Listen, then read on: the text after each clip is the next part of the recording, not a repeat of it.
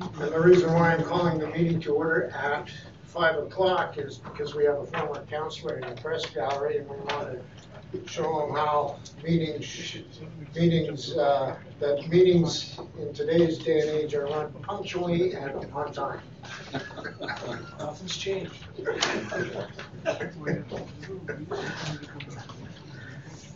So, council should have in front of them a copy of the agenda. Are there any additions to the agenda, Mr. Parker? There are none, Your Worship. And I will ask the next question, even though it's somewhat redundant. Any deletions? Yes, the check presentation mayor's challenge. Oh, that has been deleted? Is that because you're frightened with the challenge that you may have to ante up in the challenge? I'm very frightened, sir. Very, very frightened. Great. Motion to accept the agenda as presented. Mr. Ford, all in favor? Passed. Minutes of the April 23rd, 2019 regular council meeting. Your Worship, I had a look at them, and I would suggest we adopt those minutes with the correction on motion 1904-121. And if you were to insert Councillor Needham in that text, I would be happy, and I would propose we accept the minutes as written. Very good. It's 1904-121. So did you make a motion on that? I did. All in favor? That takes us to the next section of the agenda. Are there any public hearings, Mr. Parker? There is one public hearing on bylaw 2044, off-site levy bylaw. Very good. And let's proceed with that. I understand we have a format that we go through, so I will.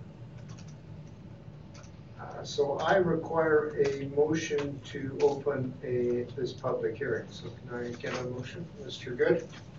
So Mr. Good is moving that council open a public hearing on the matter of bylaw 2044, the off-site levy bylaw. All in favor? So I hereby declare the statutory public hearing open at 4 minutes after 5, and note that this hearing is held pursuant to section 7, 8, 230, 606, and 692 of the Municipal Government Act. And I should clarify for people that may read the minutes that it's actually 4 minutes after 5 in the afternoon as opposed to the morning. So may I request the executive assistant confirm what the purpose of this public hearing is? Your Worship and Council, the purpose of this public hearing is bylaw 2044, the off-site levy bylaw. And when the public hearing notice was advertised in the local newspaper or under the terms of the advertising bylaw? The statutory public hearing notice was published in the local newspaper, the Record Gazette, on May 1st and 8th, 2019.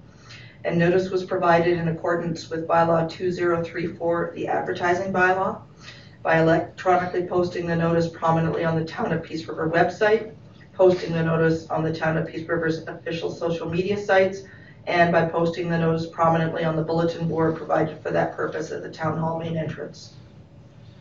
And were there any written submissions received but not included in the public hearing agenda package? And if there were, could we read them into the record? There were no additional submissions received. So I will ask that all persons giving oral presentations clearly state their name, who they represent, and try and keep their presentations succinct. I will now call on the town's development officer, Ms. Alicia Modi, to come forward and present the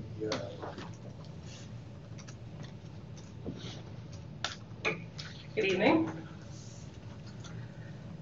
So bylaw 2044 is the bylaw that adopts a new offsite levy model which establishes new offsite levy rates. This bylaw replaces bylaw 1851, which was adopted some years ago and has been amended twice in the intervening time. The new bylaw establishes the offsite levy. It divides the town into specific offsite levy areas, and it establishes the rate of the offsite levy in each of those areas, and also provides clarity as to when the offsite levy is imposed, so when at either subdivision or development, depending on the circumstances. And it also establishes the payment of the offsite levy. The offsite levy bylaw also includes 4 schedules. Schedule A establishes the offsite levy areas. Schedule B establishes the offsite levy rates. Schedule C establishes how the offsite levies are calculated. And Schedule D, the offsite levy update, provides for the method by which the offsite levy rates were established, so the model that we use to determine what the rates ought to be based on the infrastructure needs of the town and our anticipated growth and development. The bylaw has been presented to Council for first reading on March 25th, 2019. Since that time, both the offsite levy bylaw and the accompanying policy were presented to the development community on the town's webpage, and an open house was also held on April 2nd, 2019. That open house was advertised on the town's website and through our social media channels. We also notified specific landowners directly via letters, including the local development community, Chamber of Commerce, and landowners within specific area structure plan areas. A total of 6 people attended our open house. And based on that feedback, we have made one key change to the offsite levy bylaw, where the administration proposes to change the offsite levy, the rate of interest, set by Section 8E of the offsite levy bylaw from 4% to 3%. The rest of the content attached to the bylaw specifically is unchanged from that time. There were subsequent changes to the offsite levy policy, which we'll address later in today's meeting. I can take any questions that council might have. Any questions for Ms. Moody? Mr. Ford? During the open house, there was, I won't mention any names, but during the open house, there was a question or an idea that was given to administration about the off-site levy payment on a lower amount and deferrals for 1 year. Was that taken into consideration in this? That change, or that recommendation from the public was taken into account, and there have been some changes to the offsite levy policy, but that doesn't affect the bylaw. Okay. I should probably ask this question, given that Mr. Ford and Councillor was in attendance at the open house. When you said there were 6 attendees, were they all councillors? No, they were not. Were 2 of them councillors? Yes.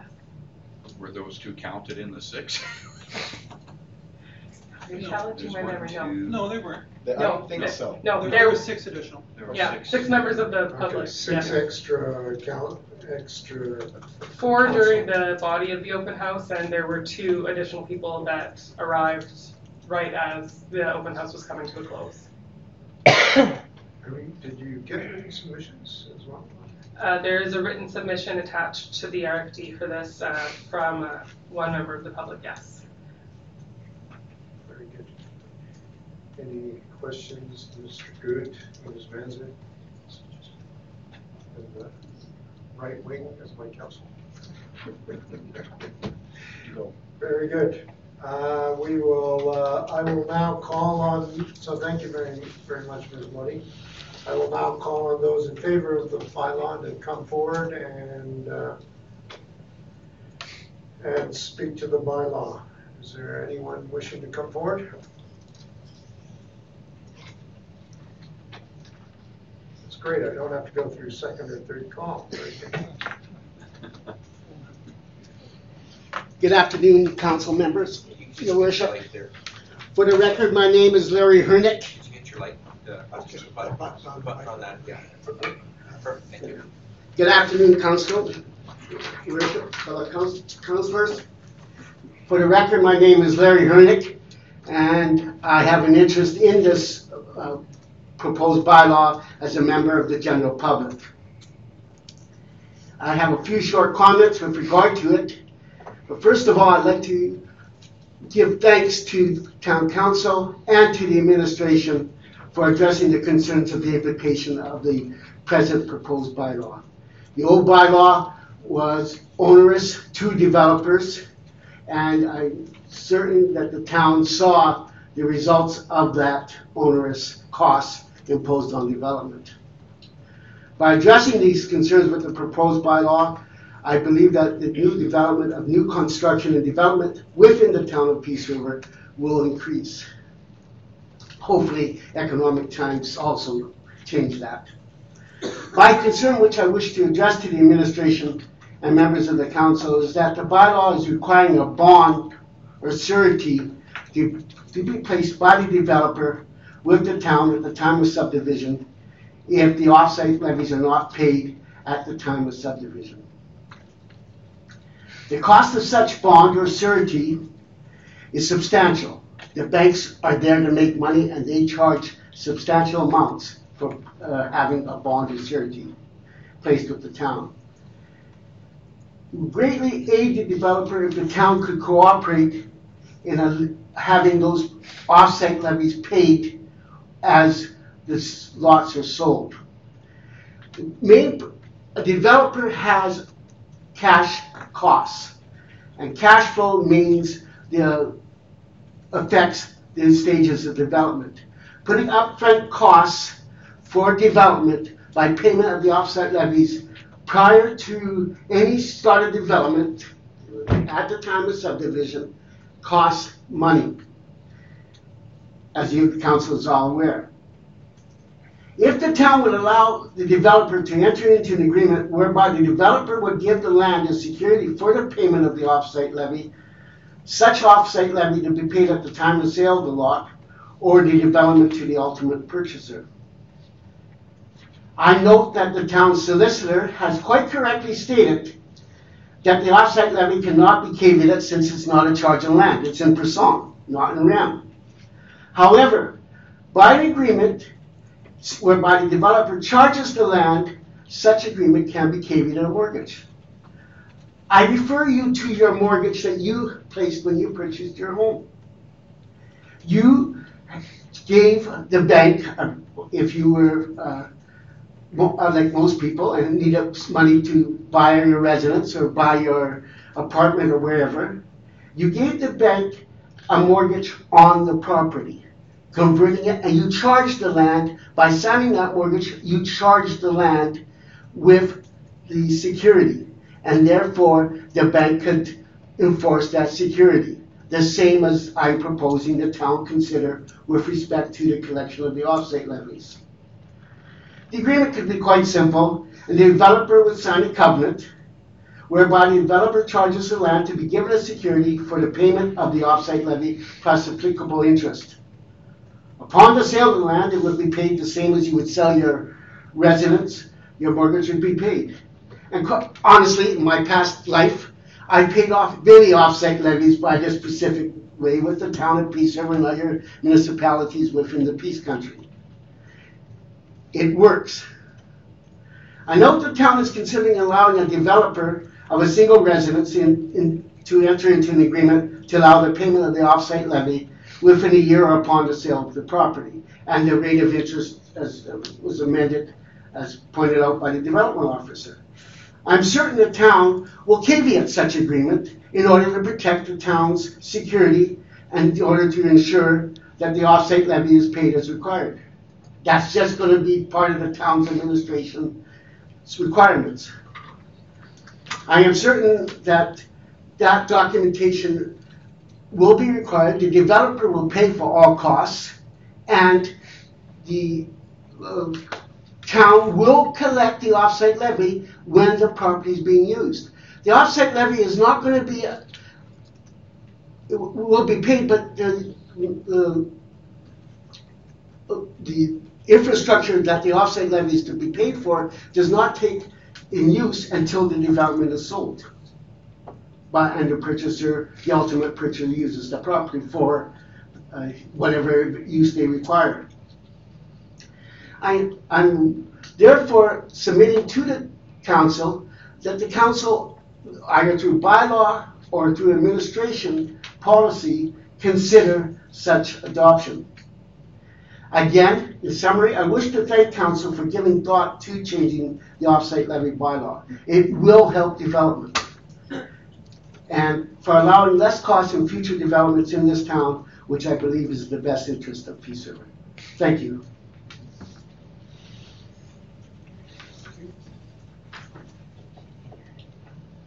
Is there anyone else wishing to, I suppose we should see if there's any questions for Mr. Erniak. Any questions? Mr. Good? I have one question because I find this kind of stuff confusing. But the question I have is, when you talk about when the land sells, that's when you can pay the off-site levy. I moved here in 1996, and it was just after a whole bunch of pretty bad economic times that had occurred in the early 90s. Things were getting a lot better when I moved here. But prior to that, I heard rumors and stuff of developers that had gone into developments, and the land had not sold. They had defaulted on, and basically gave the land back to the town for taxes or whatever, and just walked away from it.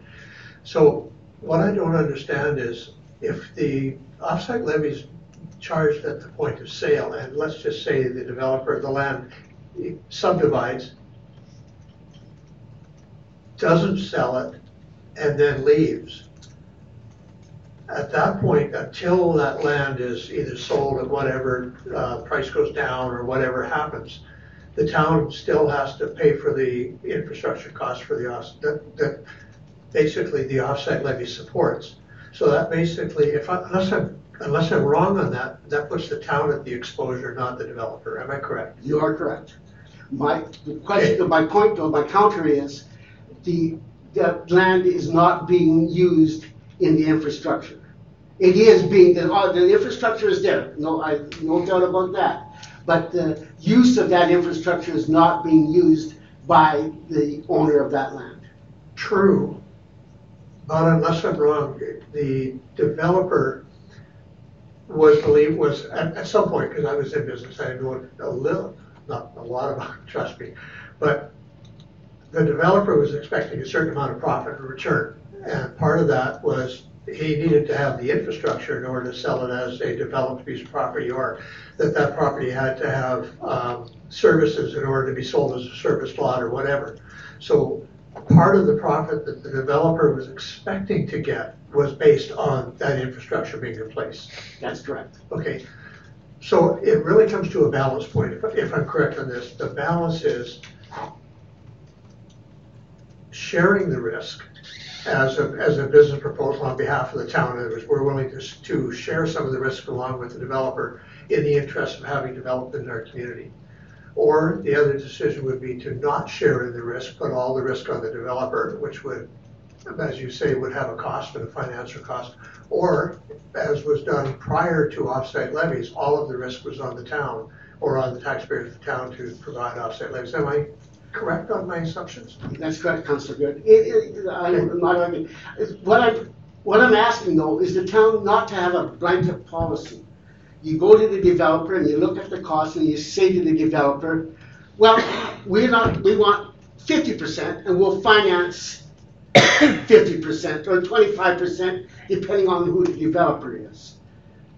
So I don't want a straight no way or yes or whole way. I want the administration to be able to have the right to sit down with the developer and say, okay, what are your plans? If we're talking about a house, a person putting on a house and developing, and the offsite levies are $1,000, we're not even worried about that. You know, it's not worth the cost to the developer to even pay that. But if we're looking at a cost of $1 million development, and the town has the first charge on that property, well, the town is going to have security. And when the developer then goes to the bank to subdivide, or when the subdivision is done, when he goes to the bank to develop the property and put everything in, the mortgage company is going to insist that the town be paid off because the town will have a first mortgage on the property. Okay, So what I'm asking for is the council giving the administration to deal with the developers on a case-by-case basis and not have it yes or no. okay, I just sort of wanted some clarification, because I do find this stuff kind of confusing, so. No, you are correct, Councillor Good. There's always bad apples, and the town has to balance the bad apples versus the good apples. Okay, thank you. So those bad apples are rotten to the core. Is there anyone else in favor of the bylaw? Mr. Hyman, please come forward. I don't have a formal presentation, Your Worship, but I wanted to, well, thanks for giving me a few moments. You know, over the past 10 years, and my name's Barry Heinen, and I'm part of the resident group of the Saint Germain subdivision area on the West Hill. Over the past 8-10 years, I've been in front of council on behalf of that residential group, talking about the offsite levy bylaw, among other things. And I just, because I've been here so often, when something positive moves forward, I think I ought to come and say thank you. I think this is moving in the right direction, as Mr. Herniak has said. I think when development does progress in the town of Peace River, I think it'll be seen as a positive move, and I think it should encourage development. Between the revised bylaw and the policy descriptions that are going along with it that you've adopted, I think you've got something that's very workable and should encourage development when it does occur. And so anyway, my thought is thank you for moving this thing in the right direction, and I think it should help progressive development in the future. Thank you. Thank you, Mr. Hyman.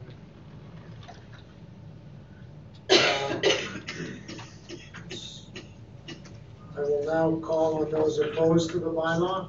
You come forward. Are you also opposed to the bylaw now? They told me to fill in the form. Bureaucracy there. Well, being a lawyer, I wouldn't have been surprised if you had two opinions on one matter. So second call for those opposed to the bylaw. Third and final call for those opposed to the bylaw.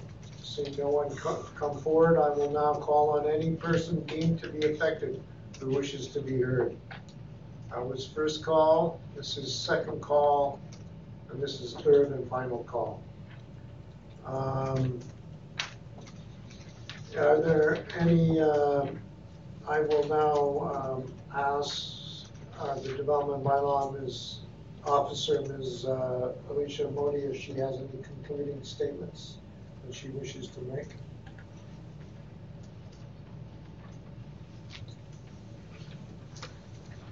Just very briefly, with respect to the feedback that we have received, it doesn't, I think the substance of the feedback doesn't affect the bylaw. It could have the potential to affect the policy.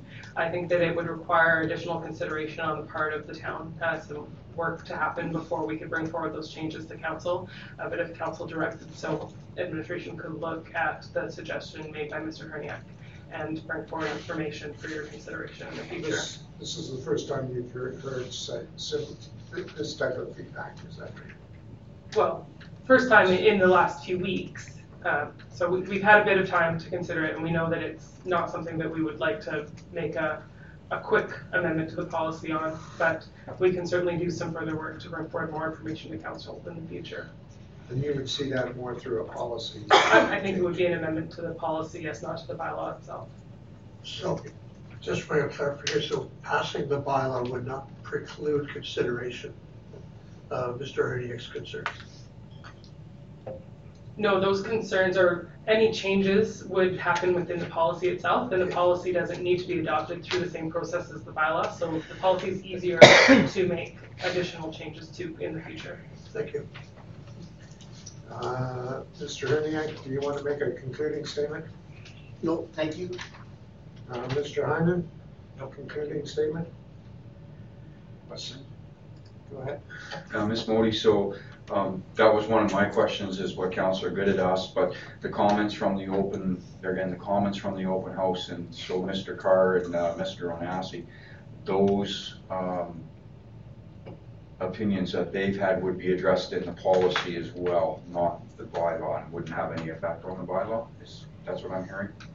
Some of the feedback that we received has been incorporated into the policy based on those conversations. The change to the interest rate within the bylaw is also a change that was spurred Yeah, I by saw those that. conversations, yeah. But there were also changes to the policies that we'll discuss a bit later this evening that were based on those changes, or those feedbacks that we had from. Okay, so one of the individuals. comments specifically in the open house, I'm going back to memory here, so forgive me if I'm wrong, but some of the comments were made were the time of payment on a smaller developer, because they have to borrow money in order to do that, so they're kind of like paying a double interest.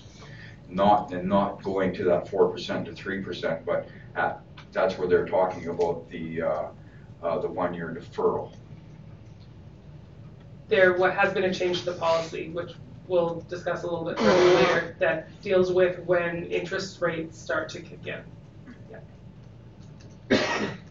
Okay. Seeing that all presentations have been made, I will now declare the public hearing closed at 27 minutes after 5 p.m. Very good. That will take us to presentations. Ms. Yoon? Yeah. I guess you have us all lined up? Well, I think you're the one that's making the presentation. Yeah, I'm making the presentation. To yourself? We thought about getting a To life-size the town cardboard of Peace cutout. River. We got like a floor-length mirror? Well, Alicia's idea was a cardboard cutout, and then he could present the check to himself. But It's like a selfie check. Maybe Councillor Needham be the. That would be a good one, the yeah. recipient. you could come and It's receive a the rep check from center. the town. So you have to sign it. Okay. The mayor will explain himself. Yes.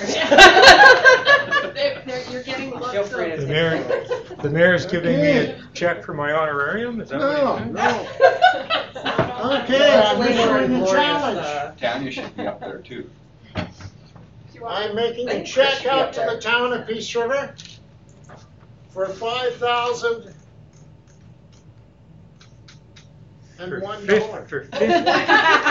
For 50,000. Whoa, throw another zero in there. I'll add the extra zero. So Tanya, are you gonna be in there with? Yeah, we should make. Well, we should all be in there then, I just. Oh, no. Oh, you guys are the rep Because guys. I'm making a challenge to all the Reeves and Deputy Reeves and deputy mayors that are out, that are in the town of Peace River and the surrounding counties. And past mayors. We've already done the deputy mayor. It's finished. You gotta sign it. And Oh, yeah. And look our way, maybe. Yeah. Not just at the check. This is the biggest check he's ever written. He's second guessing himself. I've never seen him part with any money. You need your bank account info at the bottom. Transit number. So, There we go. Ms. Bell, please. I'll take your money, Mr. Mayor. We probably shouldn't have put mayor there. though. Oh, yeah. But anyhow, All right. so and this is to go towards the construction of the Peace Regional Recreational Center, and I challenge all the Reeves, deputy Reeves in the surrounding counties, seeing that it's a regional project, to match my contribution. Individually. Individually. I think we should underscore individually. Also, that challenge also goes out to the deputy mayor. I made a donation. I didn't get a picture though. Change that Did in she second. make it more than 5,001? But she takes a nicer picture. And I think it's fitting that the Peace Regional Recreational Center is a regional facility. It's meant to not only provide physical literacy for our younger generation, but also provide them with a place to have fun, and also for the well-being of our seniors and us baby boomers that are moving into that period of time will appreciate the walking track in the middle of winter. And I think it's fitting that we're building this in our 100th year, because it's built to last another 100 years. That's right. So all the more reason to make a donation, because you can spread it out over 100 years.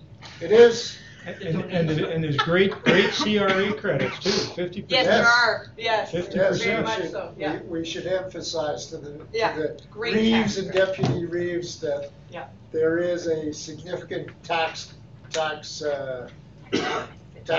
benefit. They can get a tax write-off. So. Come forward a couple steps. That's it. And tilt it forward. Just trying to get the glare off it. Oh, Perfect. Yeah. Can you lift your hand up a smidge? Thanks, Greg. More. Bit more. Higher. That's close. Okay. I had Pilates today. Okay. Thank you.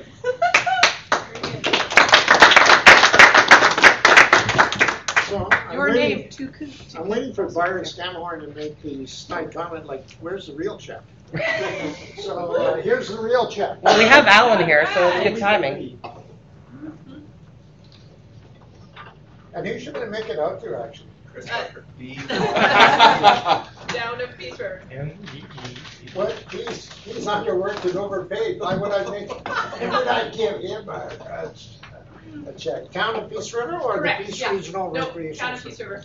I did hear you say one time he's the best CAO the town has ever had. That's town with the Where is that? Doesn't mean that he hasn't underworked. He's just highly efficient. Legally change my name to Peter, comma town. Just give me all your checks. It's only $200.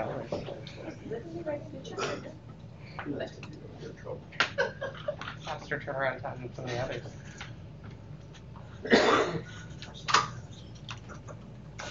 Do we have to wait a few months before we take that to the bank, or what? I would take it quickly to This is probably recorded. With all due respect, sir, we know your money's good.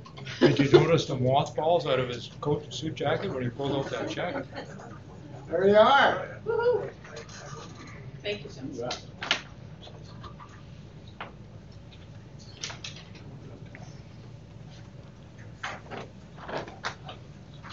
Should I do a selfie? Just make sure there's no applicable information. I forgot to add to that challenge. So in addition to that challenge, I'm also challenging all the councillors from the town of Peace River and all the councillors from the surrounding counties to make a donation of at least $1,000 to the Peace Regional Recreational Center. And we will allow Mr. Parker to make a similar check out next week and challenge the CAOs of the surrounding region. Next council. I don't think if I sold my vehicle, I could still make it. Sell your phone. Okay, very good. Let's carry on. And we've got bylaws. Bylaw 2044, offsite levy bylaw. And please carry on, Ms. Marty and Mr. Tennant. Good evening. All right, bylaw 2044 is the offsite levy bylaw, which establishes new offsite levy areas and rates for the town of Peace River. The pertinent information about the bylaw was presented at the public hearing. So in terms of our options and recommendation, Council could provide second and third reading of bylaw 2044 this evening, which would adopt the new rates as an advantage. The disadvantage to that option is that you would maintain the existing offsite levy bylaw and rates, which are considered out of date. The second option is to provide second reading to bylaw 2044, which would move the process forward but would not adopt the bylaw this evening. It would delay the new offsite levy rates and update to the bylaw and policy. Or you could defeat bylaw 2044, which would maintain the offsite levies bylaw and rates that are in place today and which are considered out of date as a disadvantage. And there are no advantages in our view to that option. And our recommendation is that you provide second and third reading this evening to bylaw 2044. And I can take any, or myself and Mr. Town can take any further questions that you might have. So with some of the current development, I know there's some current developments that are out there. So if this bylaw is delayed anymore, that'll delay their construction time? Am I correct in saying that? Any decision that's made on a subdivision or a development permit, the bylaw that's in place at the time of that decision is the one that would be applicable to that decision. So if there's a subdivision application that gets approved tomorrow, the bylaw in place at the time would be the bylaw that would be applied. So we would be under the old bylaw or offsite levy regime, the current one, if we did not approve this bylaw tonight. Yes, that would delay the project then. Okay. Your Worship, just the briefing note speaks to the reduced in the population, or speaks to the population model and the establishment of rates. So the new infrastructure that's been considered, off the top of your head, can you tell us what new infrastructure projects were included to get those rates?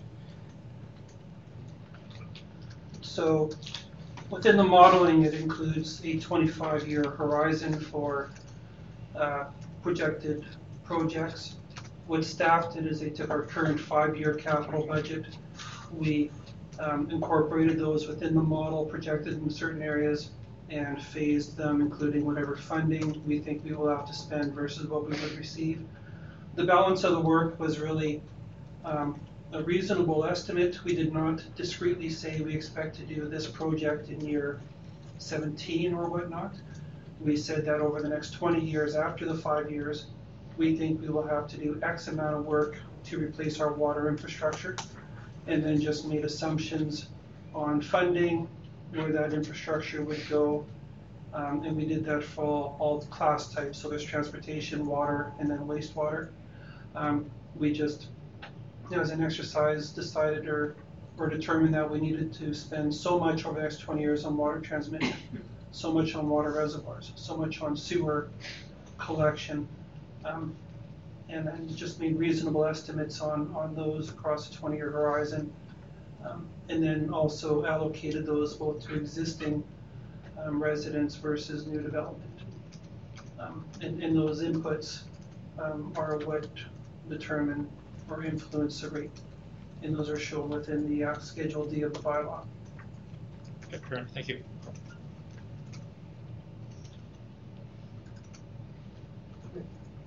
Further questions? So we're going to make a motion for second reading on this bylaw. I would move second reading of offsite levy bylaw 2044. All in favor? Put a motion on the floor, Your Worship, to provide third reading to bylaw 2044 offsite levy bylaw. All in favor? You have your wish, Ms. Mooney. You can now take this one off your desk.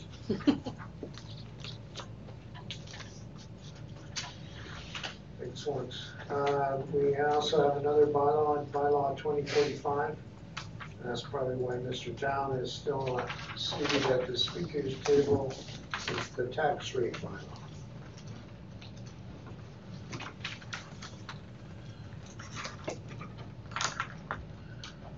Okay. So yes, good evening, Your Worship and Council. Here to present the 2019 tax rate bylaw for adoption. This is a requirement of Section 353 of the Municipal Government Act, in which Council must pass a property tax bylaw each year. Authorizes Council to impose tax in respect to properties within the municipality to raise the required revenues towards the payment of expenditures and transfers as set out in the approved budget. must show separate tax rates, and this is included within the budget. That must be imposed to raise revenues required. It also includes other levies that are collected through the municipal taxes and then forwarded on to other entities such as the North Peace Housing requisitions or for the Alberta School Foundation. So similar to last year and every year, tax notices will be mailed to property owners by, it says mid-May, it's around May 20th when the tax bills are issued, and taxes are due on June 30th, 2019. In terms of the financial information and implications, there is sorry, I'm just pulling up the information. Small assessment increase for the town. Last year there was a small decrease. Total assessments for all classes is an increase of about $4.8 million. So our total assessed values for all properties, assessed properties within the town, are $970.6 million for 2019. And that's an increase from $965.8 in 2018. There's some changes within specific classes that vary greater than that 0.5% increase. For example, single-family residential assessments are up 1.41%, whereas duplex assessments are down 1.12 and apartments are down 1.50. So there is a little bit of interplay or changes depending on the class for the property type. Commercial assessments are down year to year about 2.9%, while industrial properties are an increase of 2.8%. During council's deliberations, council increased the total tax levy on existing properties from $10.9 million in 2018 to approximately $11.3 million in 2019. So from a budget perspective, I think the increase was about $360,000. So to gather those additional revenue requirements, the proposed bylaw increases the residential municipal tax rates by 2.11% from 8.9268 cents per $1,000 of assessment, while the non-residential, which is commercial and industrial properties, would increase 4.58% from 16.2943 to 17.0407 cents. And again, understanding that the interplay of these changes, if you look at commercial assessments, they're down 2.9%, but the tax rate is up almost 4.6%. So the tax bill increase on commercial properties are probably expected to be, on average, around the 3% range, maybe a little bit more. And then same for commercial or residential properties. Expected to see tax rate increases or tax bill increases year to year of about 2.9 or 3% on average. Again, each property is specific to its own individual changes, but across the entirety of the organization or the municipality, 2.9 or 3% is what we expect average residential tax bills to increase. That's about $56.50 on a property valued at $300,000 or $4.71 per month. Third-party requisitions are generally flat for the upcoming year. Due to the recent provincial election, the province was not able to change the school foundation requisition, so it's similar to last year. Whereas North Peace Housing had a small decrease of about a third of a cent or percent on its rate. In terms of actual dollar values, they're essentially flat. So I'll be able to take any questions and answer them. The recommendation or administration does recommend that council give first, second, and third reading to this bylaw number 2045, the 2019 tax rate bylaw. Questions, Mr. Town?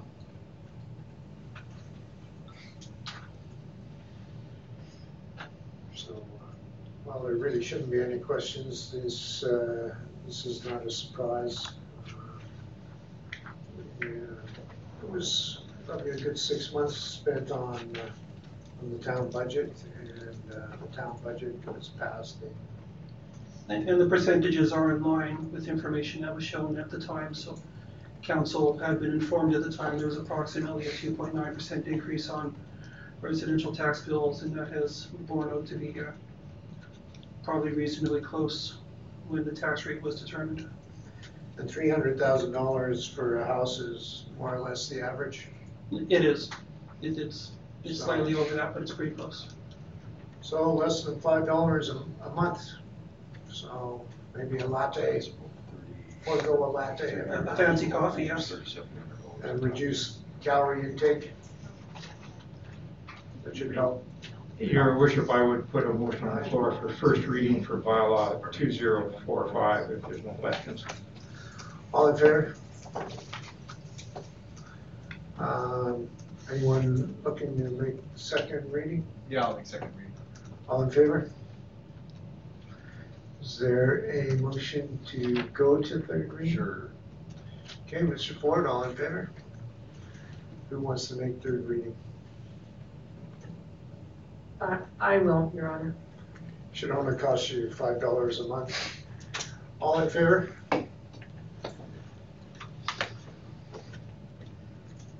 Very good. Thank you, Mr. Town.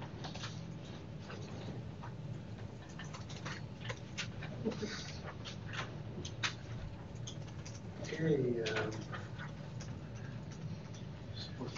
So there's no unfinished business. I see there's quite a number of items under new business.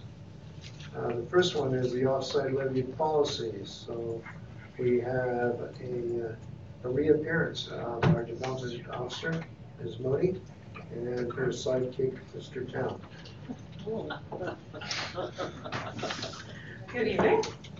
Okay, so the offsite levy policy is intended to accompany the offsite levy bylaw. This offsite levy policy was presented as well at the open house on April 2nd and was advertised using the same channels as the bylaw. In addition, or based on the feedback that we've received at the open house, as well as some final looks at the policy through administration's eyes, we have incorporated a number of changes to the policy that was presented to council for information prior in March, on March 25th. Firstly, and this one was driven by administration, we have edited applicability threshold 815, which allows the town to impose the levy on a smaller portion of a parcel in the case of a large lot residential subdivision, consistent with the applicability threshold in 820. So the way the applicability thresholds were written previously, in the circumstance of a large lot residential parcel, if you had the parcel today, you would be asked to pay one levy, but if you wanted to subdivide and then develop that parcel, you would be paying a different levy. So we wanted to make sure that there wasn't that inconsistency there within the applicability thresholds. So that is what that edit is intended to do. The second edit was to remove taking security in the form of a bond. That was removed from section 9 of the policy, and that was removed because when we really looked into the logistics of taking a bond as security, we determined that we could not effectively secure the obligation of a levy through a bond. Then in section 10.3, we delayed the initiation of interest charges. Specifically, the policy now reads, no interest rate on the deferred offsite levy balances shall be charged for 365 days. Interest shall be applied to the deferred offsite levy balances starting on day 366 until the balance is paid in full as allowed through the deferment program at the interest rate identified in the offsite levy bylaw. So that was the one policy change that came from the feedback that we received at the open house, and helps to address the concerns that were presented by the developers that they would be paying interest to the town as well as interest to the bank. And then finally, within section 15, which was a blank, there was a placeholder when this bylaw or this policy was previously brought forward to council for information. We had added in the time limit of 3 years for interest to accrue on the balances due to developers who install pre-qualified offsite levy infrastructure. It's not a circumstance that we anticipate occurring very often within the town, but we did need to establish some sort of limit within the policy. And so we've followed on 3 years as an appropriate amount of time without making it too onerous on one developer or the other. So as we have heard earlier at the public hearing, we have received some feedback from the public, written feedback, and encouragement to take a look at security agreements as a way to secure offsite levy payments. That's not been incorporated into the offsite levy at this point, but we can certainly take a look at incorporating that in the future, depending on the administration doing some work to determine whether or not that's something we can reasonably do without putting the town at too much risk. So beyond that, we haven't made any major changes to the policy compared to when we previously brought it forward on March 25th.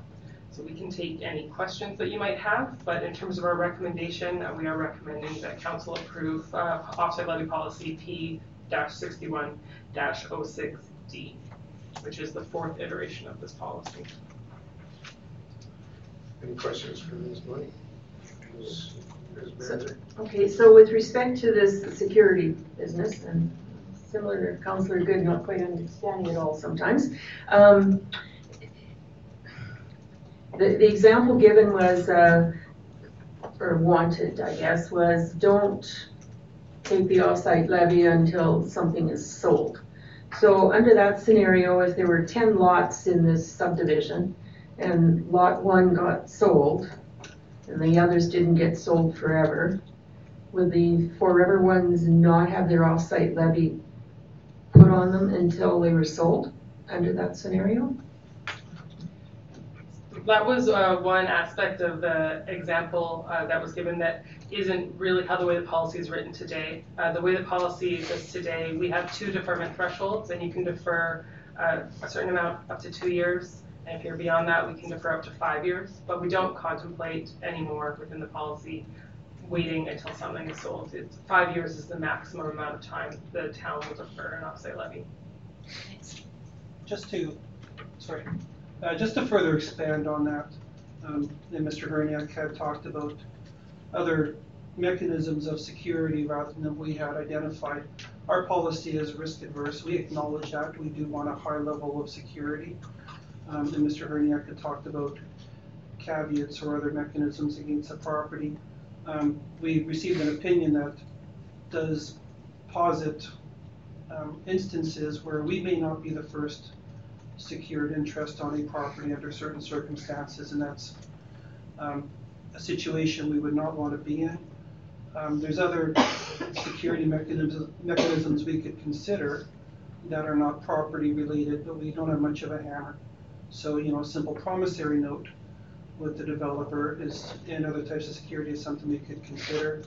But if we do that, they're not property remediations that we have against this.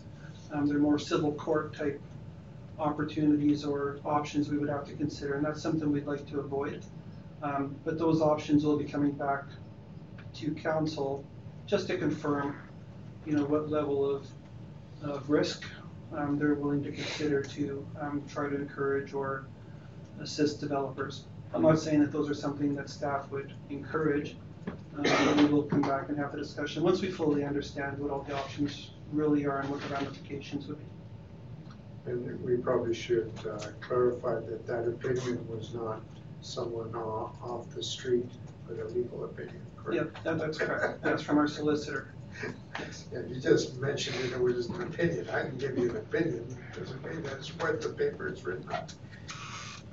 Just, Your Worship, in terms of what I see in the bylaw and what I've heard from the public, this certainly strikes me as the direction we want to go. But just to speak to the policy matter, which isn't before us right now, but is it not fair that if you had such a developer and the so-called sharing of the risk, I mean, I would presume they would show up with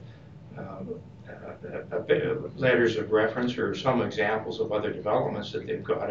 Like this, I'm just trying to think how the negotiation process would unfold here and would lessen the risk. So this just wouldn't be a given, I presume. I mean, you wouldn't open the bank, I guess. You wouldn't open the bank door to this individual. You'd want to be certainly somewhat certain that they've got some experience in this area or some sort of security. Is that what you're saying in terms of what some of the other mechanisms are? Potentially. You know, there are other types of securities we could take other than something really formally banked or supported by a bank. You know, Mr. Horniak also mentioned that, you know, he'd like to see a chance where administration has some latitude to negotiate with the different parties. And I have to really caution against that. I'd be concerned. That tends to get administrations and municipalities in trouble when we treat different parties differently and unequally. So, you know, I'm not sure what that would look like. Sure. No, I would agree with that observation. I think we've got some experience in this community on that very matter, but good, thanks for the clarification. Good. My question is one of timing. In the case of bylaws, if you pass a bylaw, you really can't look at it again for a certain period of time. If my memory is correct, there's some, you can't really do a bylaw Monday and then just revisit the thing on Tuesday. Am I correct on that? I think what you're thinking about is with respect to land use bylaws. In some land use bylaws, it's very specifically written that if council makes a decision, then you won't reconsider your decision within 6 months. I don't know that that's something that is blanket across the MGA. I think it was more than just land use bylaws from my memory. That was to preclude somebody from hammering the council with the same bylaw every week to try and make a point. Policies are not covered by anything like that as far as I'm aware. So you could revisit a policy Monday and then a week later new circumstances arise, you can revisit it again. To my knowledge, yes. Mr. Ford, do you have questions? No, sir. Just to Ms. McQuaig? Yeah. Okay. Mr. Scalhorn? Yeah, the whole, I would concur with Mr. Town on the too much latitude for administration thing. I think a good policy is one that treats everybody the same, and as the bodies move around or change in various administrative positions, hopefully not. Buried versus unburied, or? Yeah. Yeah. No, it needs to be out in the open. Good. Anything else? Deputy Mayor, you're looking for another question? No. Okay, very good. So, you want a motion to adopt this policy? To approve the policy, yes. Okay. Who wants to do that? I'll provide a motion to. Excellent. Mr. Scamahorn is putting forward a motion to adopt this policy. I won't go through the number again, but I think it's on the offsite levy policy. Revision 6 or was it 3? 4. Okay, very good. Request for decision on the DARE graduation. This is So, Your Worship of Council, this is just was brought to our governance and priorities meeting, and we were looking for someone, and we did have an individual who went, the deputy mayor. This is just a formal approving. Ratifying the attendance. Correct. Okay. Somebody want to make that motion? Okay, all in favor of Mr. Needham's motion to ratify the deputy mayor's attendance at the DARE graduation. What does DARE stand for? Drug Abuse Resistance Education. So we can see why you're in the education act. Request for a decision regarding the Glenmary School graduation. Glenmary, Your Worship of Council, is having their graduation on June 7th. is the mass, and on June 8th is the actual ceremony.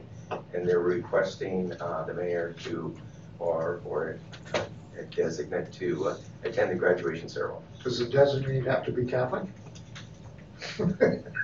Because I think that only leaves me to attend that. So yeah, I'll accept the enabling motion if it's made.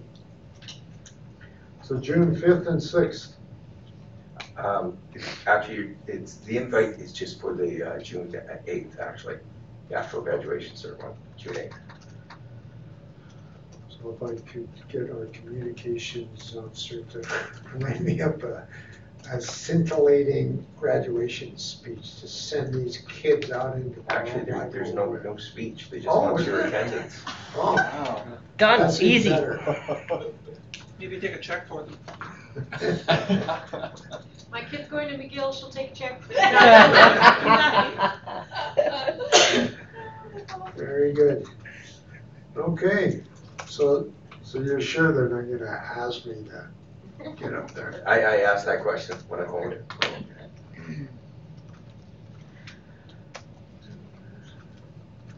Need a motion. Mr. Gibbs making that motion, all in favor?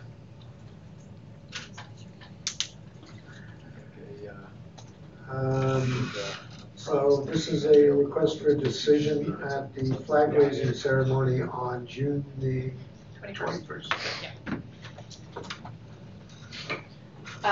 Your worship, this is just an enabling motion from the discussion we had at the last meeting. So this is just the formal enabling motion for mayor and council to attend, and mayor to bring words of welcome and greetings. Okay. So how many flags? 5 or 3? Yes, 5. we're Those flags? sorting out those, yes. Those Yes. ones over there? Yes, Or you haven't sorted that out yet? we had. It may be revisited, but it's 5 right now. Okay, so we're having 5 flagpoles. Yes, So- we are. They're ordered. So if somebody decides to boycott the flag raising ceremony, not give us their flag, will we back it up with a second Town of Peace River flag, or? Possibly. Just, The fire department has a nice flag. they have a lovely flag. Okay, Just an enabling motion. for the entire council? Absolutely. So, Mr. Mayor, I would move that mayor and council be enabled to attend the flag raising and Treaty 8 plaque unveiling event on June 21st at 1 p.m. at Riverfront Park, and the mayor to bring some remarks. All in favor? Thank you. Okay. Request for decision for attendance at the Pride Parade.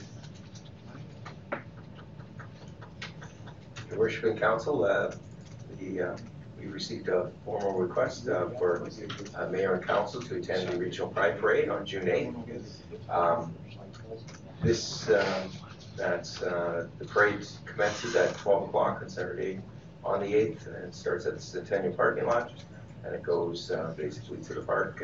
Okay, so this is on the 8th of June when the mayor is going to be sitting in a sweaty gym. Is this correct? At the, Yeah, it's the same time. okay, so, You can do both. I have faith. You gotta reserve seats. okay, so this is for the entire council, right? Correct. Okay. So who's going to be the, who's going to be heading up the parade? Who's the, don't they have a designated celebrity? A marshal, yeah. Unaware? Are you, do you have any insight? I think this year will just be the GSAs in general, Regional Gay Straight Alliances. Okay. Okay, is anyone gonna make an enabling motion for the Pride Parade attendance? I'll move on. He's, Go ahead. yours. Okay. I'll move Mr. said Scanlon. council. Mr. Scanlon has actually had quite a few already today, so. Oh. All in favor? He's on the sheet. Watch on the scoreboard. Got a few rebounds. Scoreboard. There's a lot of Ian- stuff here. Let's keep it moving. Ian Kawhi Leonard. Okay, request for decision, museum board membership. Your worship and council, the report before you is slightly different than the process we normally follow.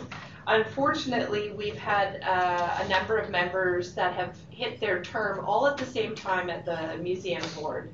And we have asked for new community members, of which we have received 4 applications. However, the process normally is to have the existing board make a motion, review applications and make a motion of recommendation to council, excuse me, prior to, as part of the decision-making of council for appointing to new members. Unfortunately, we haven't been able to host a quorum of your existing museum board. Therefore, to sort of head things off before they get carried on a little too long, we're just bringing forward the 4 applications to council directly, not to skip over the museum board itself on purpose. It's just, it's not coming together in terms of getting all parties at the table. The 4 applications we have received, administration and a couple of members of the board are well aware of these individuals, have a good understanding of what they bring to the board, and actually bring us a little bit more of a diverse generational perspective to the table. So we're sort of looking forward to that potential. And some longer term members of your community. So quite a potentially diverse new sets of voices. So the recommendation is to appoint the 4 applications of Megan McLeod, George Brothers, Jamie Griffiths, and Peggy Gardner to the museum board for 3-year terms. Which unfortunately will mean in 3 years we'll have board new again. But we'll deal with that then. Okay. How many members of the board are there? 7. So you don't even have quorum to, like you can't even, this is kind of a chicken or egg thing. Why, yes it is. So we went straight to the hen on this one. Good answer. Okay. Make a motion to accept 4 or some lesser number. I would move that we accept admin's recommendation to the museum board to appoint Megan McLeod, George Brothers, Jamie Griffith, and Peggy Gardner to the museum board for a term of 3 years as public members at large. All in favor? Thank you. Request for a decision on regional SDAB subdivision appeal board.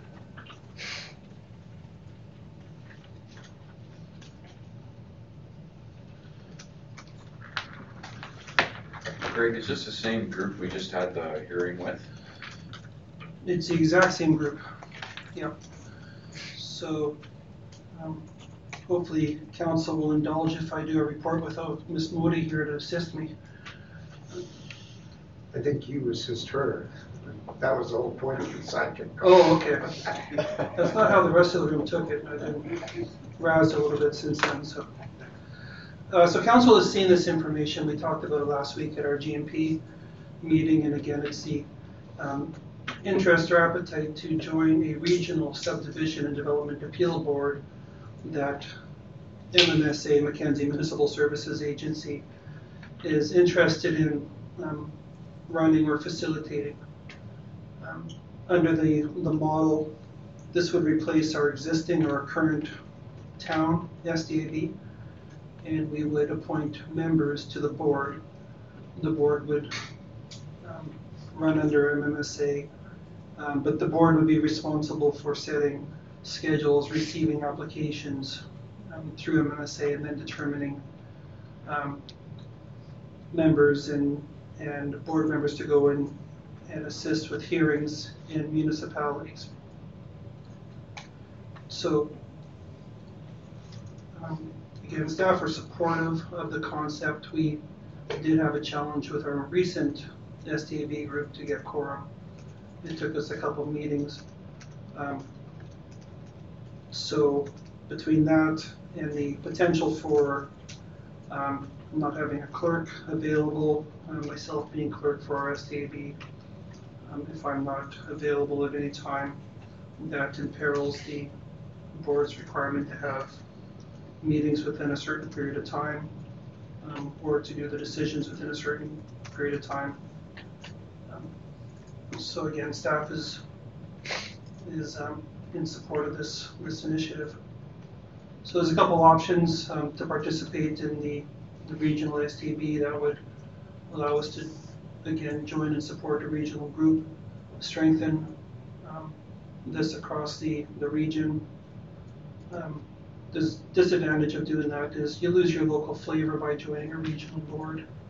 The local knowledge and inputs may not exist, and there would be an additional cost potentially for any hearings that we would have to do.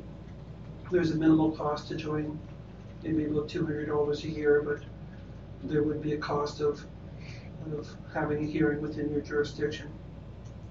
The other option is to not participate. Again, from the advantages, we have a functioning STB board. It's not a hardship for us at this point. Disadvantages, we lose access to a broader pool of members and clerks, and would be seen as not participating in a regional venture. There are a whole bunch of steps that would have to happen if we do this. The first one, and if council agrees to enter into an agreement, this would give the mayor and chief administrative officer authority to sign. We'd have to amend our current subdivision and development appeal board bylaw to utilize and reference a regional SDAB. We'd have to decide on who our members would be, and it could be one councillor and one member at large, 2 members at large, or a single public member. We'd have to update our current our existing fees and charges bylaw to match the filing fees identified within the MMSA agreement. And on Friday, we noticed another item we'd have to change, which is our unsightly premises bylaw, which references the SDAB as the group that individuals could appeal to. So we would have to amend that bylaw in short order to find a new appeal group for unsightly premises. So I'm not sure who that be. There's a couple options, but that is another step that we'd have to take. So again, the administration recommendation is that council agree into entering the regional subdivision development appeal board agreement and authorize the mayor and CAO to sign the agreement on the town's behalf. Any questions? Last chance of questions on this one? Sure. So if I'm understanding this right, then by joining this board or accepting this recommendation would replace the other board. So the other board would no longer exist. That's correct. So my other question then would be, with the minimal appeals that we get, is it worth even making all these changes? Because we really, how many appeals, subdivision appeals have we had in the last, I'm going to say, because I've been a member on that board over the last 5 years, I can remember 2. In the time that I've been here, so just over 3 years, there's been 5 separate appeals and files. So we're averaging about 1.5 a year. And yeah, out of that average, how many times do we not get quorum?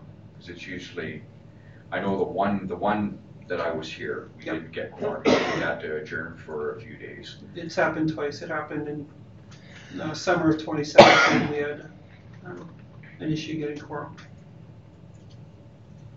Again, if you don't get quorum, the decision is rendered in favor of the applicant. Well, there is a mechanism where if we do not get quorum, the meeting could still be called to order and then immediately postponed.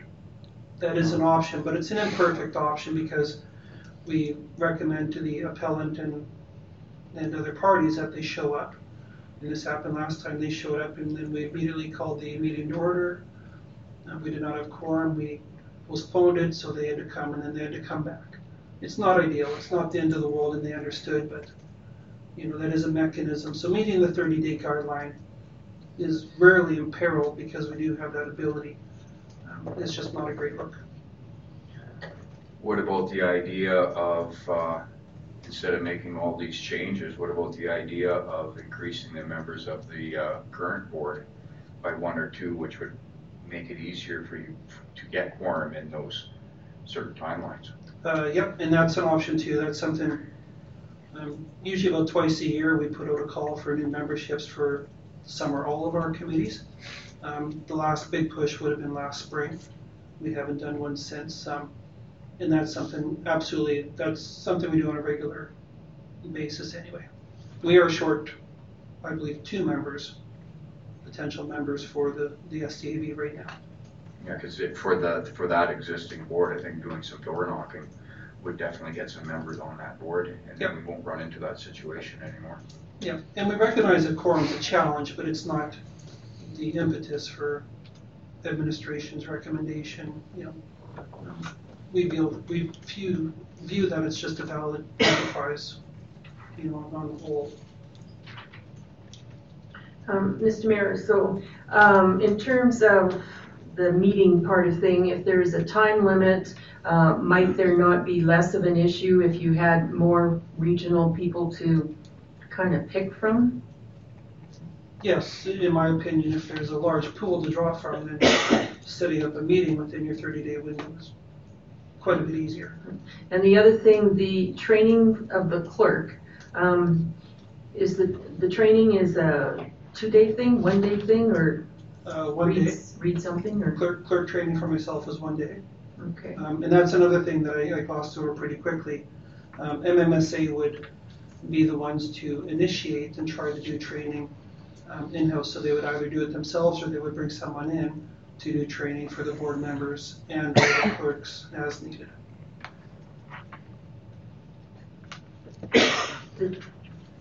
As far as training for the clerks, could that be, say the town had a municipal planner and employee, could they be a clerk, or do they have another role at the SDAV which would preclude them from being a clerk?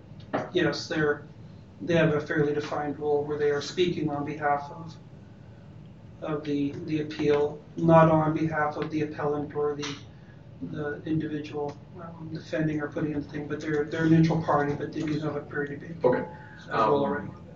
The other question, you said that there would have to be changes to the unsightly premises bylaw. What other bodies could weigh in on that if it was not the subdivision appeal board? It could be council, could be the chief administrative officer, could be like the NPC, or is that not? I can't say for sure. I'm not saying no, but I'm also thinking that might not be something that you would want to put upon the NPC. It could be a new group done for this, so that's something we look into and see what other municipalities do. I notice you don't have the advantages, so having this regional board would potentially have people from outside of Peace River weighing in on Peace River matters or that kind of thing without local flavor. However, it would also help evangelize the right way of doing things like we do here in Peace River to these other backwater neighborhoods that perhaps don't do things the right way. If you want to put it that way, where we're spreading the word, I wouldn't disagree that we could also impart our knowledge upon the other municipalities. So I'll speak of an example. MMSA had a subdivision appeal process, and myself and a counselor from Northern Sunrise, and I believe it was the MD of Peace, sat on a appeal from some situation in the MD of Fairview. And it wasn't critical that we knew the nuances of the local. In fact, it was probably better we didn't, because then we're a little more impartial in taking what is before us into account when we made our decision. Yes, and I'll agree with that. The SDAB board is, you know, when they're assigned the task, they are told that they are just to weigh the merits of the case without trying to include these external factors. And there's other rules that we do impart to them, such as they should not visit the site before the hearing, and you know these other factors. So, you know, again, it's just a little bit of the local knowledge, but really these should be independent parties anyway. So it's a pretty minor issue.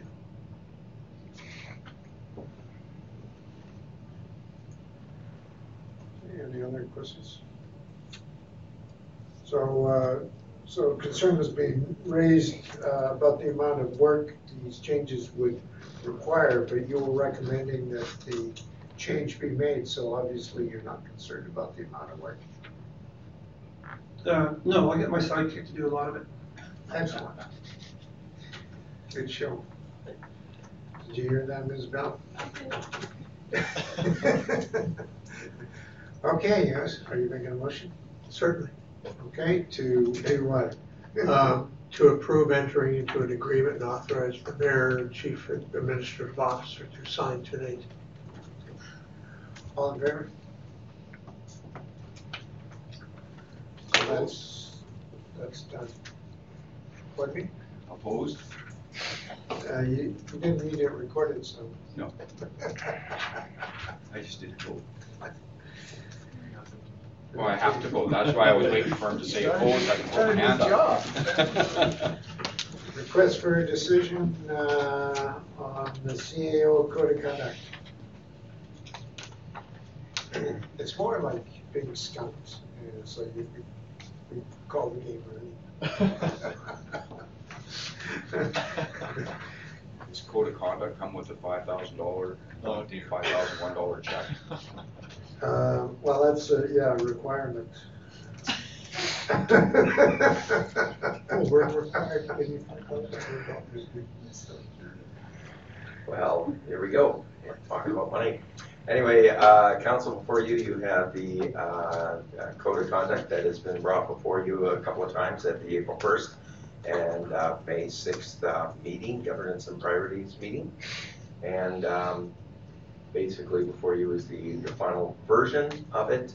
We, as you are aware, council has had a couple of chances to make a few different changes into it. And staff has discussed this numerous times, trying to get it what we think would be a fine little product. And of course what this does is this also is one of the requirements from the CUF report. And that's basically it, I guess. So before you is this code of conduct, and we're just looking forward to passing it or not. The administration is recommending it gets passed. Okay. Anybody want to make some last minute comments or ask some last minute questions on the code of conduct? It was covered off some depth at the governance and priorities committee meetings. No comments, Your Worship, other than I would put a motion on the floor to approve the CAO code of conduct as presented. Okay, all in favor? Opposed? Okay, nobody's opposed. Request for a decision on the flag project funding requirements. I thought we already figured this one out. So close. Oh, you thought so too? I thought so also. Your Worship and Council, we have been finalizing a contractor for this particular project, which needs to get into the ground in the next couple of weeks. And unfortunately, bids are coming back much higher than anticipated. We have already committed $11,000 for the cost of the actual flagpoles, the 5 of them. That was a separate expense, not within the contractor ask. I see finger going on. Yeah, it's a lot higher than we anticipated. Final budget number is anticipated around $74,000, just shy of 75.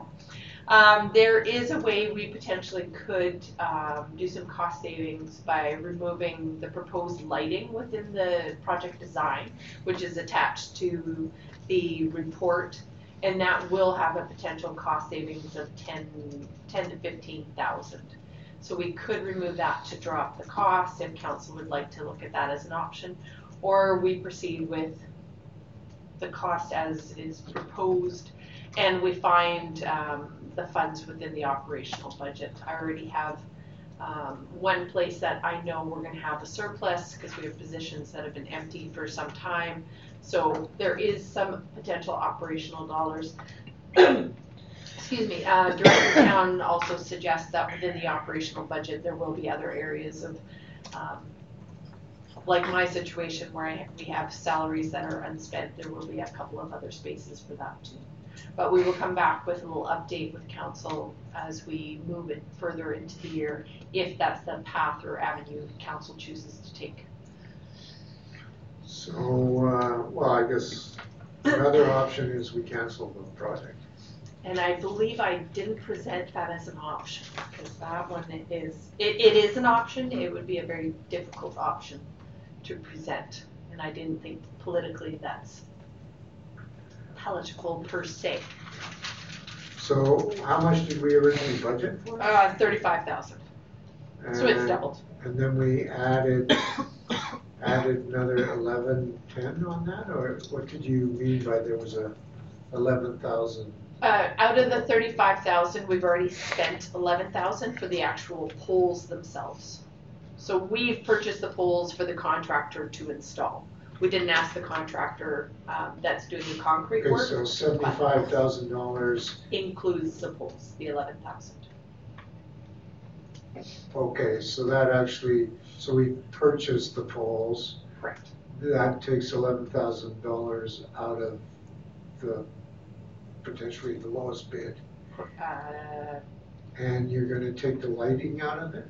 If we would like to reduce the cost overall, if you're more comfortable with a $60,000 budget, then we will remove lighting for sure.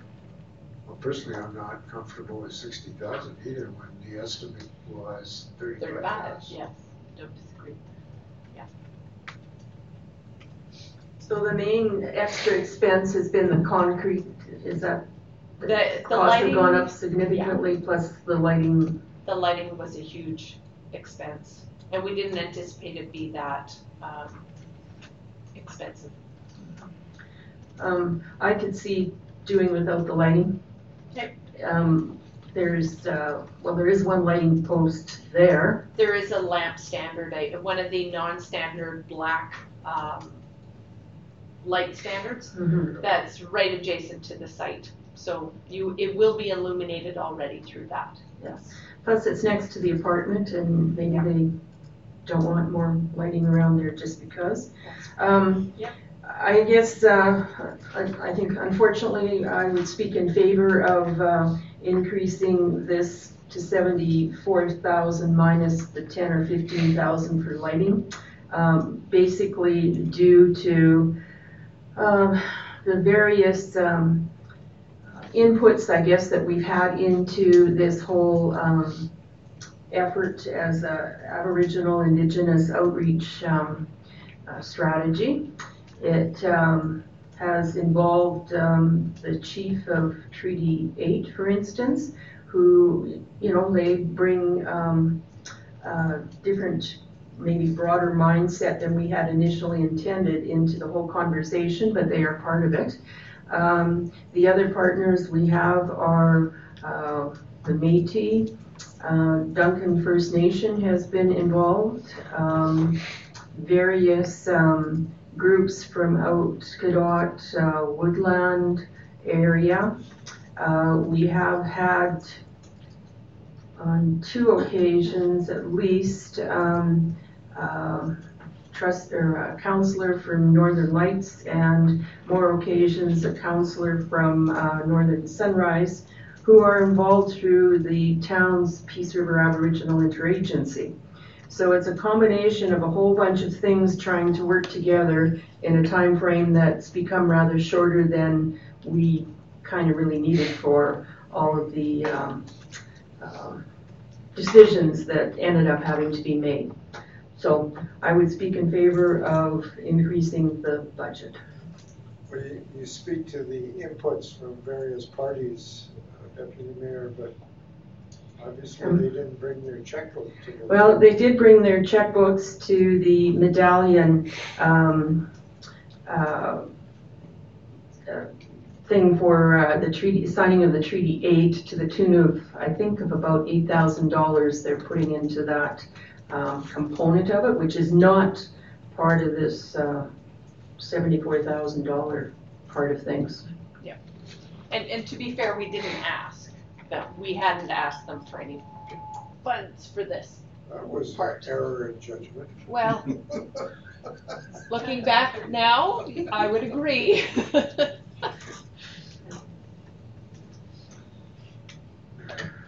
Just looking at the project drawings here, and I can't tell from this drawing, but I'm assuming the lighting that you're talking about is, they're embedded. Correct. And it's a flush mount LED fixture. Correct. So that would be very dim. It wouldn't hurt the apartment building beside. The other question I have is to do with the contract. As far as doing power and all that, are they responsible for hooking all that up, or is that something that we could look at our local contractors to volunteer to do, because there's lots of them in town? Oh, no, this sound system is having its challenges this evening. That was all part of the contract. We're just running a little short on time to be running around asking for donations at this point, but if we're taking the lighting out, the hookup was a very minor cost. It's the cost of the actual lights themselves, and yeah, that would be much higher. So my other comment then was, with the lights left in, did I hear you say that yes, you could find the money within your current operating budget? We're suggesting that we could utilize the operational budget for the town, regardless of no more than the $39,000, but if council would prefer to reduce that closer to $29,000, we can find that in the operational budget, yes. So my personal feeling on this, I think the flag project is a very, very significant project in town. I think, like Deputy Mayor Manzer said, there's been a lot of work on this project.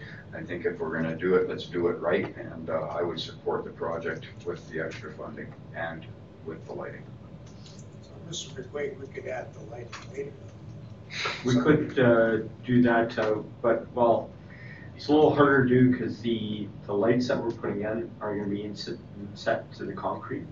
So, and the conduit stubs are below there, so you'd have to break apart the base to get to put in the lights after the fact and re-pour them. So it's not. Unless you did totally different style of lighting. Yeah, we could. The problem with putting landscape lights outside of that is the problem is in the wintertime, all those lights get covered up with snow, and so you don't get any of the effect at that point. So the reason that we have the lights into the top of the structure is at least, we can go through there during the wintertime, scoop the snow off, and then it'll provide that lighting in the wintertime as well as summertime. When it's actually needed, because in the summertime, no one's up and the sun is right. down. Exactly. And if they are, they're probably doing something illegal. Yeah. Summer's not that I'm long. assuming these, I'm assuming these would be tied into one of those switches, Yeah. so that when we start, they turn Yeah, on when the yeah, lights on up. to And the all photostop control. Yeah. Photo, yeah. The other positive is having, maybe it's me. Oh, it's you. Is flush mounted ones are also, in terms of a set perspective, a much more vandal proof approach than added on afterwards. Wow. trying to add this on after. I paid attention at the workshop. It costs more. Dollar numbers. So, the lowest bid right now is what?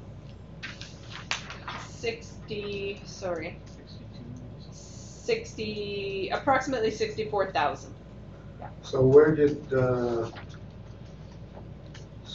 where did the 75,000? It's 64 is the bid. Oh, I'm sorry. Plus 11 for the poles we already bought. Yeah. Correct. So the total end project cost would be the 74. 11 already came out of the 35. That's already budgeted. So if we take out the lighting, how much is that gonna cost? Sorry, go ahead. So we estimate that between $10,000 and $15,000 to reduce it. I've got a request out to tell me what that actual reduction is. Gone back to the contractor to request that. So you're saying it's going to be somewhere between 60 and 65,000, Correct. including the cost of the poles. So what else can we cut from this project to bring it into line? That's all we have. Other than, the only other option is to remove the center concrete pad, but it really will look unfinished because we'll have a pole with the Treaty 8 plaque in the center, and at that point it would just be a grass or gravel or mulch or some sort of a surface, so an potentially unfinished surface. And if we cancel the project, we can sell the poles and get a salvage value. I don't know what the return policy is, but Or use the poles in other places. yeah. Museum pole needs to be replaced. It's looking a little past its weather, but that's only one of the 5. Yeah. Okay. And, so you said you want to, so what is administration's preference? At this point, I'm getting slightly mixed reviews in terms of an expense, but even if we look at 29,000 to increase the budget, that takes out the lighting, at least $10,000 for lighting, and we could drop it more depending on what that final number comes back. So we're looking at a total project cost, including the poles, of $64,000, and we would have to work within that. And where are we going to take these? Operational budget. Yeah, that's a big budget, so tell me where. Who's going to have to pay for the? We will all pay in some way.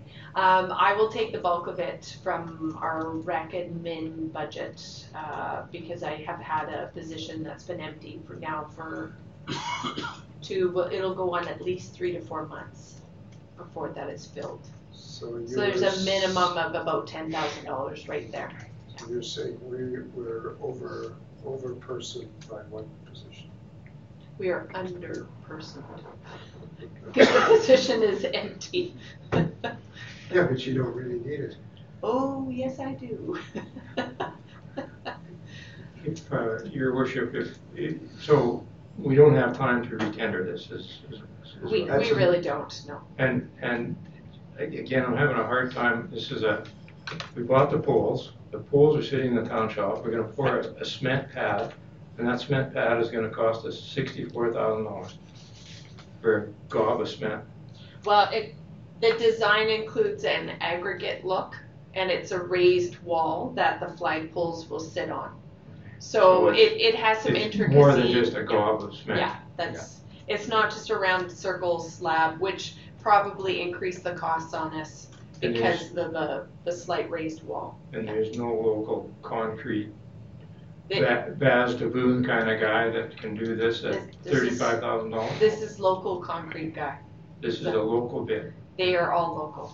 We just went and got local quotes. Yeah. They're all local. I mean, if it was any other town asset, we wouldn't be having this conversation. It would be being redone. But don't take the money of the multiplex. That's all I can say. Why don't you think we have time to retender? We need to have this in the ground with flagpoles up, ready for flags the week prior to the event. I don't want to be doing the pouring concrete the week of June 18th and the event's on June 21st. We can postpone the Sort of sent invites out already to a significant number of invitees. How many stamps did you put on envelopes? At least 75. $1,000 worth of stamps? No. So it's Indigenous Day, National and Indigenous Day too, so. Maybe we'll charge an admission that day. Okay, who wants to make a motion? I will. Okay. Worship, I'd put a motion on the floor to adopt option 1 as presented by administration. And option 1 is the full 74,000? Yes. Okay, all in And you favor? can take my money from not going to FCM. So, It's $500. what's that? It's $500. So, Thank because you. One night, yeah, there you go. Yeah, but because you don't go to FCM, you're not going to convince the Quebec Bois to put another pipeline through their province, and now the whole province is going to be down a couple of $1 billion. Well, that pipeline needs to go west. We have time to make comments before voting. Given that it's a monument in the amount of time that it's going to be there, is going to be hopefully another 100 years. So it would be a shame to look at what could have been. And Ms. Bell maybe just doesn't find someone for another couple months longer, and she'll look back on the extra work that she had to do while holding off on hiring that person and think it was all worth it when those flags are illuminated tonight as a beacon of hope to all who look in our valley. Remind me of that conversation 2 months from now. I will absolutely do that. End of your recommendation. Okay, anyone else want to make a comment? Okay, all those in favor? Thank you. Make sure you get that on Facebook. That was a good sell. Yeah. Okay. Information. No, reports. Mighty Peace Watershed Alliance. Ms. Manzer. Their annual general meeting is coming up May 24th at Sawridge, starting at 9 o'clock. Everyone's welcome. If you wish to go, you would fill out a form and email it in. And they have a couple of speakers lined up, so it could be interesting and informative. Andrew Paul, who's a fish and wildlife person with Alberta Environment and Parks. Something about the history of environmental flow management in Alberta. And the other one, Tim Heron from Northwest Territories Métis Nation, health and water and its connection to the ecosystem. And the times? Starts at 9 o'clock and goes till about 4 o'clock.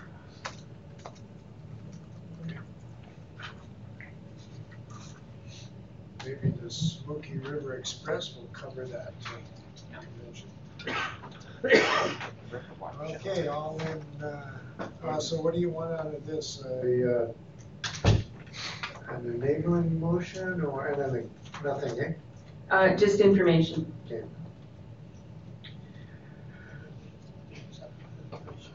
Okay. Mr. Good, all in favor? You made a motion to accept the information. There's also an informational letter from Cold Shot regarding support for particle and parcel and passenger services. So, Mr. Mayor, on this one, I noticed in their second last paragraph, the second last sentence, it says, "We rely heavily on local customers and would like to be listed in as many local directories, newspaper, and websites as possible." do, I guess, commercial businesses such as this get listed in the Peace River directory of things? So there is no real, like, internal town opportunity. Okay, thanks. Unless they're a not-for-profit company.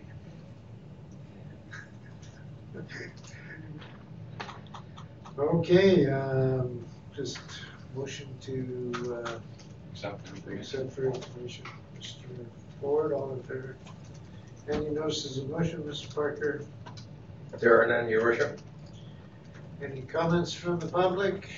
They left. And key communication items. So we'll ask the media from Smoky River if there's any items that they need clarification on. I think you addressed everything. I was wondering about on the offsite levies, the idea of winners and losers with different developers, and I think you guys covered that pretty well. So I'm satisfied. Great. Anything that you think we need to stress, Ms. Young, in our communications to the? I just have offsite levies on the tax rate, and the tax rate we've got a notice going out shortly, so that should be. And don't forget the challenge to all the Reeves. It's already out on Twitter. Have we got any feedback yet from Ms. Kolobaba? Or, Did you Mr. tag Ron Willing, or nothing yet. Or Terry Hungarian?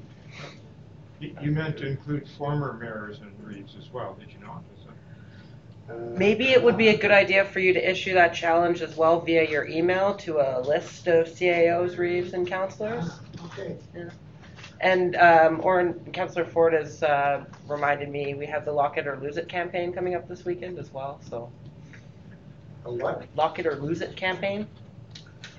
It's a crime prevention initiative. The police will go around, I believe some members of the fire department, they look into cars to see if they are crime safe or not.